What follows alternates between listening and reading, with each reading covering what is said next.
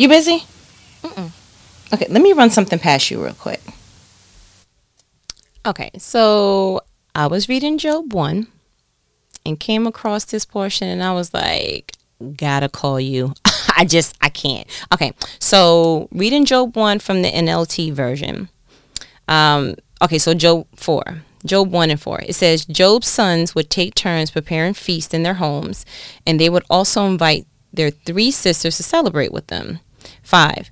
When these celebrations ended, sometimes after several days, Job would purify his children. He would get up early in the morning and offer a burnt offering for each of them. For Job said to himself, perhaps my children have sinned and have cursed God in their hearts. This was Job's regular practice. Okay. Stop. Mind blown. Because you know how I get super motivated by when the word just jumps out at me. Okay. So I thought about that and I'm like, okay, first of all, these are grown children, right? Okay. And so Job, the Bible already tells us that he was a blameless man and he had integrity and things of that nature. So after every celebration, it was your regular practice to get up every morning and perform burnt offerings? Gonna replay that again. Several celebrations for several days, right? And read again. When these celebrations ended, sometimes after several days, Job would purify his children. He would get up early in the morning and offer a burnt offering for each of them. For Job said to himself, perhaps my children have sinned and have cursed God in their hearts. This was Job's regular practice. Now, I don't know if you know it, but Job had 10 children. Okay? He had 7 sons and 3 daughters. I don't know math, but I know that's a lot. Okay, great? So here's my thing. He practiced that out of fear, right? Because perhaps my children may have sinned. You didn't ask them, hey, did y'all do something foolish? Okay, great. And the fact that you know, at first when I read it some years ago, you know, you read the Bible too quick sometimes, you miss some key stuff. I thought he was just getting up before the Lord and saying, hey, this is for my kids in case they did something, you know, want to go ahead and pour a little something out for my homies. And boom, there it is. But to read that, you actually did a burnt offering over each of them every morning as a regular practice for their celebrations that were days on end. Brought me to this topic that I was like, I have to call you. Doing things out of fear.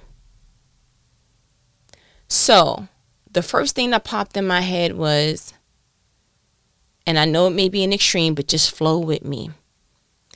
People who serial date with the fear of potentially getting caught up and having some real human emotions.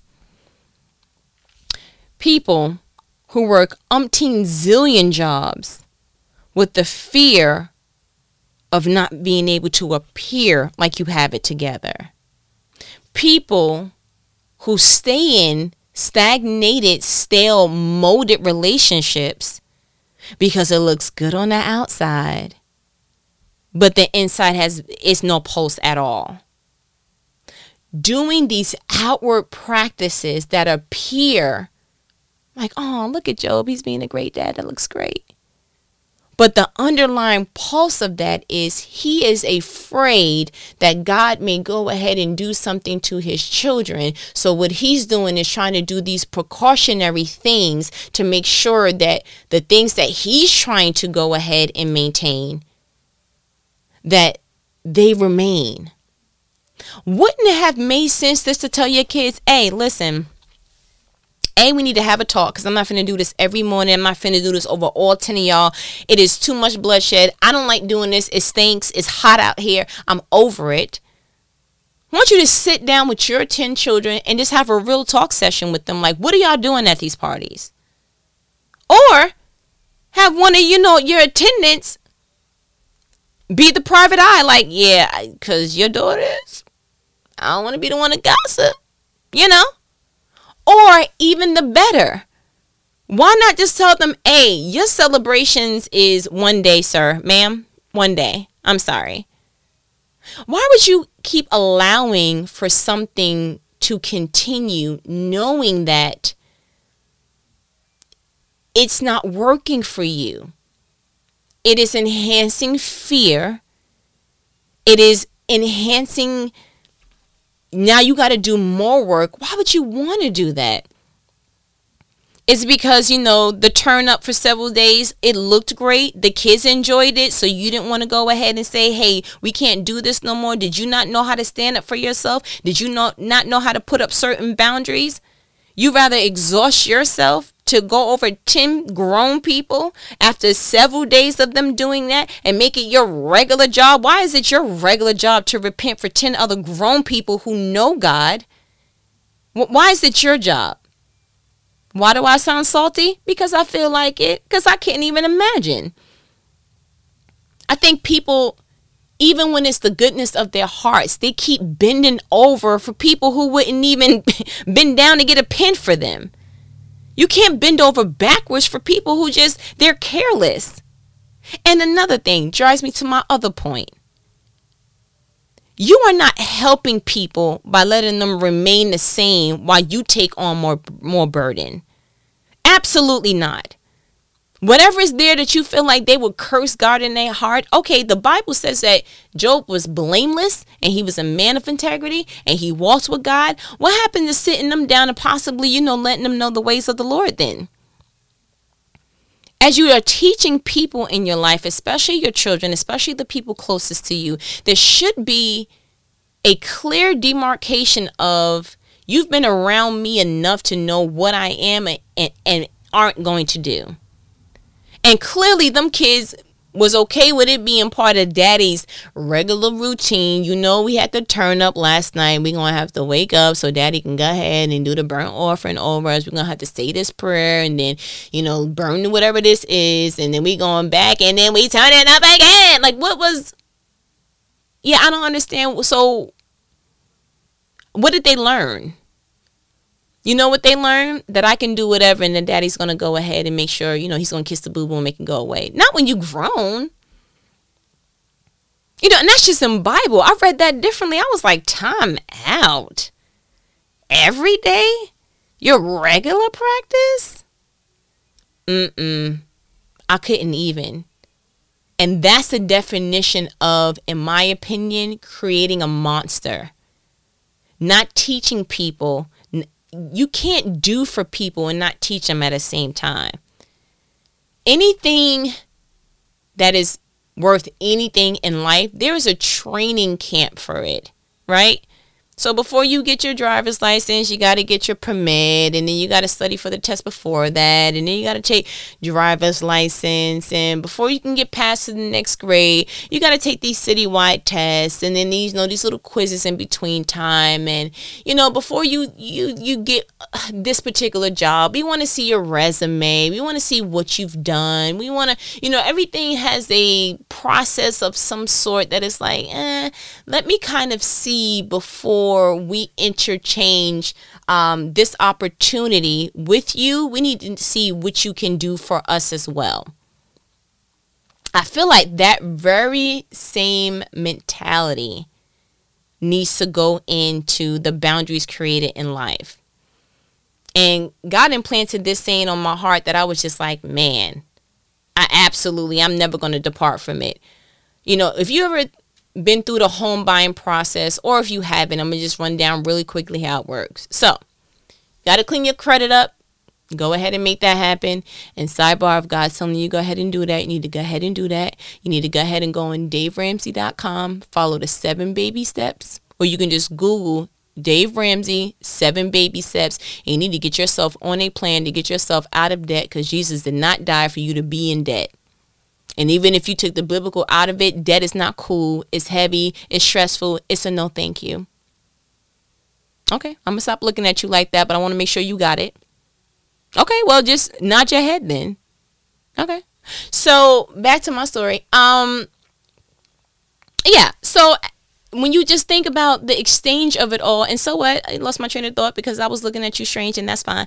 But the point of the matter is just making sure that you go on a journey in your life where you are not constantly overextending yourself for people who are just let you do it. That's not love.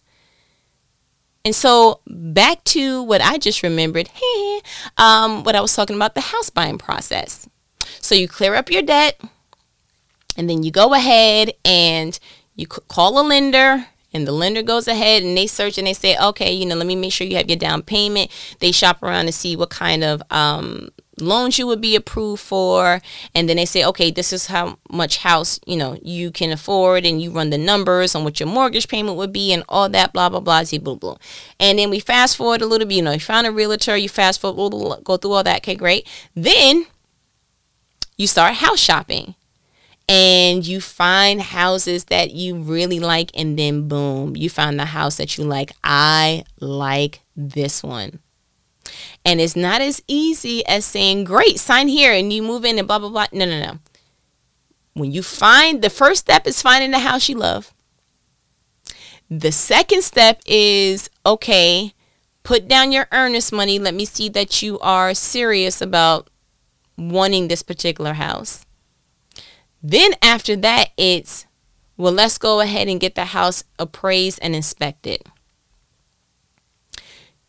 Isn't that weird that you can find something that you absolutely can see on the outside? I love this and I want to move in it now. And I already have furniture that I know will look great and the walls will be this color and oh my goodness. And that there's a more wise choice or wiser process saying, yeah, but let's look a little deeper into this. Let's inspect this. So I came up with a saying that I don't move past the inspection. Because your first time house shopping, you want everything. I want that. I want to put an offer and everything. And it's like, calm down. We need to make sure that this insulation is what it needs to be. It ain't no termites up in here. We need to make sure that the most expensive part, the air and cooling and the HVAC and all that other stuff, we need to make sure that this stuff looks as good on the inside as you are imagining it on the outside. Curb appeal ain't nothing to an attic full of termites. Have a nice day. Okay, great. Right.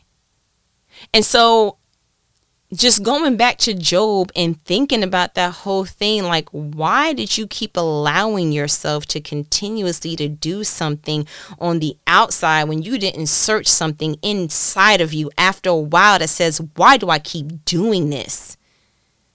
Why do I even allow myself to be subjected by what it ultimately is, which is fear? You cannot be so fearful of something that you create a routine for it. That's insane. And you know what? We do it all the time.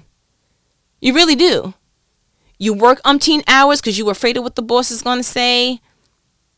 You're creating monsters in your family, in your personal relationships, in your friendships, because ultimately you don't like being lonely or you don't want them to leave or whatever. Listen, it has got to get to a point that you're like, you know what? Recognizing you have systematic things in place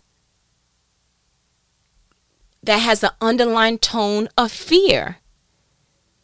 You mean to tell me his wife didn't even go to him and was like, babe, you going out there again? I mean, I know you're rich, so you got the burnt offerings on deck, but like, why? And why she didn't go out there and say, listen, y'all not going to have your daddy out here. I'm not. If I have to sit here and see, what y'all doing, I'm not. Y'all not going to have my husband out here. I don't know. That was just a way of looking at it differently. Like, man, every day over 10 kids. That says something. That's excessive. We can camouflage it as, maybe, he loves his children so much that he just wanted them to be right with God. I mean, that's cute if that's the bow you want to put in it. But I actually see the truth of it is that either A, he knew that the turn up was so disrespectful that it was like, I used to be young like y'all, so I already know what y'all doing back there, so I'm gonna go ahead and protect you. But who knows how long that was going on? Who knows it? I actually see it as a fear, the pulse of fear.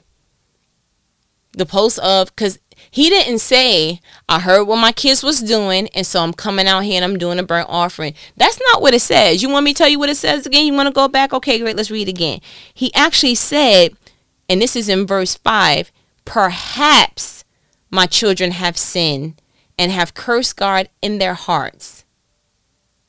Perhaps that's not a guarantee. If your boss said, perhaps I could pay you, it's a possibility you're not getting paid. If you said, hey, Ma, can I go outside with my friends? And she was like, perhaps. That's not an answer. And I'm scared to ask again because you may hit me, but that's okay. No, perhaps is a 50-50. Possibly. You know. He didn't say, my children are living reckless lives, and I need to go ahead and make sure that they don't, perhaps they may have sinned and cursed God in their hearts. Oh, Job, you like the over-exaggeration, but he may have just loved his kids to that point that it was like, I'm going to just do it just because, but why? So that leads me to ask, who are you overextending yourself for? It could be outwardly where maybe you're overextending yourself for family members that are not even bending down to tie your shoe. And not to say that you can only do things for people who do stuff for you. That's not at all the agenda that's being pushed. It's just a recognition of sometimes what it looks outside like curb appeal, like, oh, look at Job. He's making sure that his children are, repented over by the burnt offering, and yay, okay, great. Whereas when we walk in the inside of that curb appeal house, what we're really seeing is, oh, you afraid. Is that why you do this so many different days over all these 10 children that are grown people? Oh, okay. It takes a different kind of courage to look and say, why am I doing this? Why am I working all these jobs? Why do I lash out at people when they try to get too close to me? What running, possibly exaggerated thought is running in my mind that's making me produce these regular practices? Why do I start something and then stop and then have this grand idea and then it goes away? And then, we can go on and on and on your why, but it takes a courage to look and say, why do I do that? Because if not, then the curb appeal would just keep appearing like it's doing something great when actuality it's not. Because if you scroll a couple of verses later, it actually does say that Job says, exactly what he feared occurred. That's how I know it's fear. Boom, mic dropped. Okay? Right. So, because if it wasn't a fear, then you would just it wouldn't have said that. But he literally said, let me go ahead and pull it up because I see how you're looking at me and I'm not going to let you do that. I'm not going to let you just, no, don't try to out-talk me. I'm going to go ahead and let you know now. Let me see if I can pull it up real quick. Let me see. No, I know. Listen, because I know how you are. I need to be able to show you so that you don't have nothing to say after because I don't want you rubbing nothing in my face. Okay, so we know that they went ahead and, okay, so that happened and then the wind happened. And it's a good story. Like, I don't know if you ever read it, but like, it really gives you something to really be like, oh, that's how that works. But anyway, God want to hold you up. But exactly what he feared occurred. And so again, I challenge everyone everyone I know, even myself, to just look sometimes and say, man, why am I doing that? Why am I stretching myself to that extent? And some people are so blinded by what they're doing That if it's, no, it's not that serious. It's okay. Just because it's not outside of your reach to do, like, Job had the cattle. He had the livestock to go ahead and do the burnt offerings. My goodness, he had 7,000. What does it say? Oxen alone? No, he has 7,000 sheep. It says in chapter 1, verse 3. 30,000 camels, 5 teams of oxen, 5 female donkeys. So it wasn't like it was scarce. And it's like, you're going to use your last little bit of livestock to go ahead and do. No, he had it. But I don't want that to be a measuring cup of, oh, this is why I should still do it. Don't keep letting such and such borrow money because you got it, but they're using it for bad influences, or you see that it's aiding in something that is actually ruining their lives. It's not leaving me short, right? But is it rewarding you in any kind of way? Is it helping in any kind of way? Like, what's going on with that? Don't keep picking up such and such as kids and running errands for people and doing all these different things. And it's like, oh, but I was going in that direction anyway. I really believe that there's a difference between helping and hindering. I believe that there's a difference between assistant and assignment. Some things, assistant is, short term. Assignment is, no, God placed it in your heart to do that. But it has to be a God pulse. It cannot be it makes sense. Whose sense? I'm sorry. I'm going to get me upset. I can't even. But yeah, I was just reading Job 1 and I was just like, man, I had to share that with you because we could twist that so many different ways. We can look at that in so many different capacities. Just like, wow, he was doing a good thing with the wrong pulse behind it. How many people are operating in veins that it's just like, it looks good, but if you were to look a little deeper, scan it a little bit, with a different lens, it's like, ooh. So you're not this entrepreneur extraordinaire, I got it all together. You're actually fearful that you may lose it and go back to having nothing.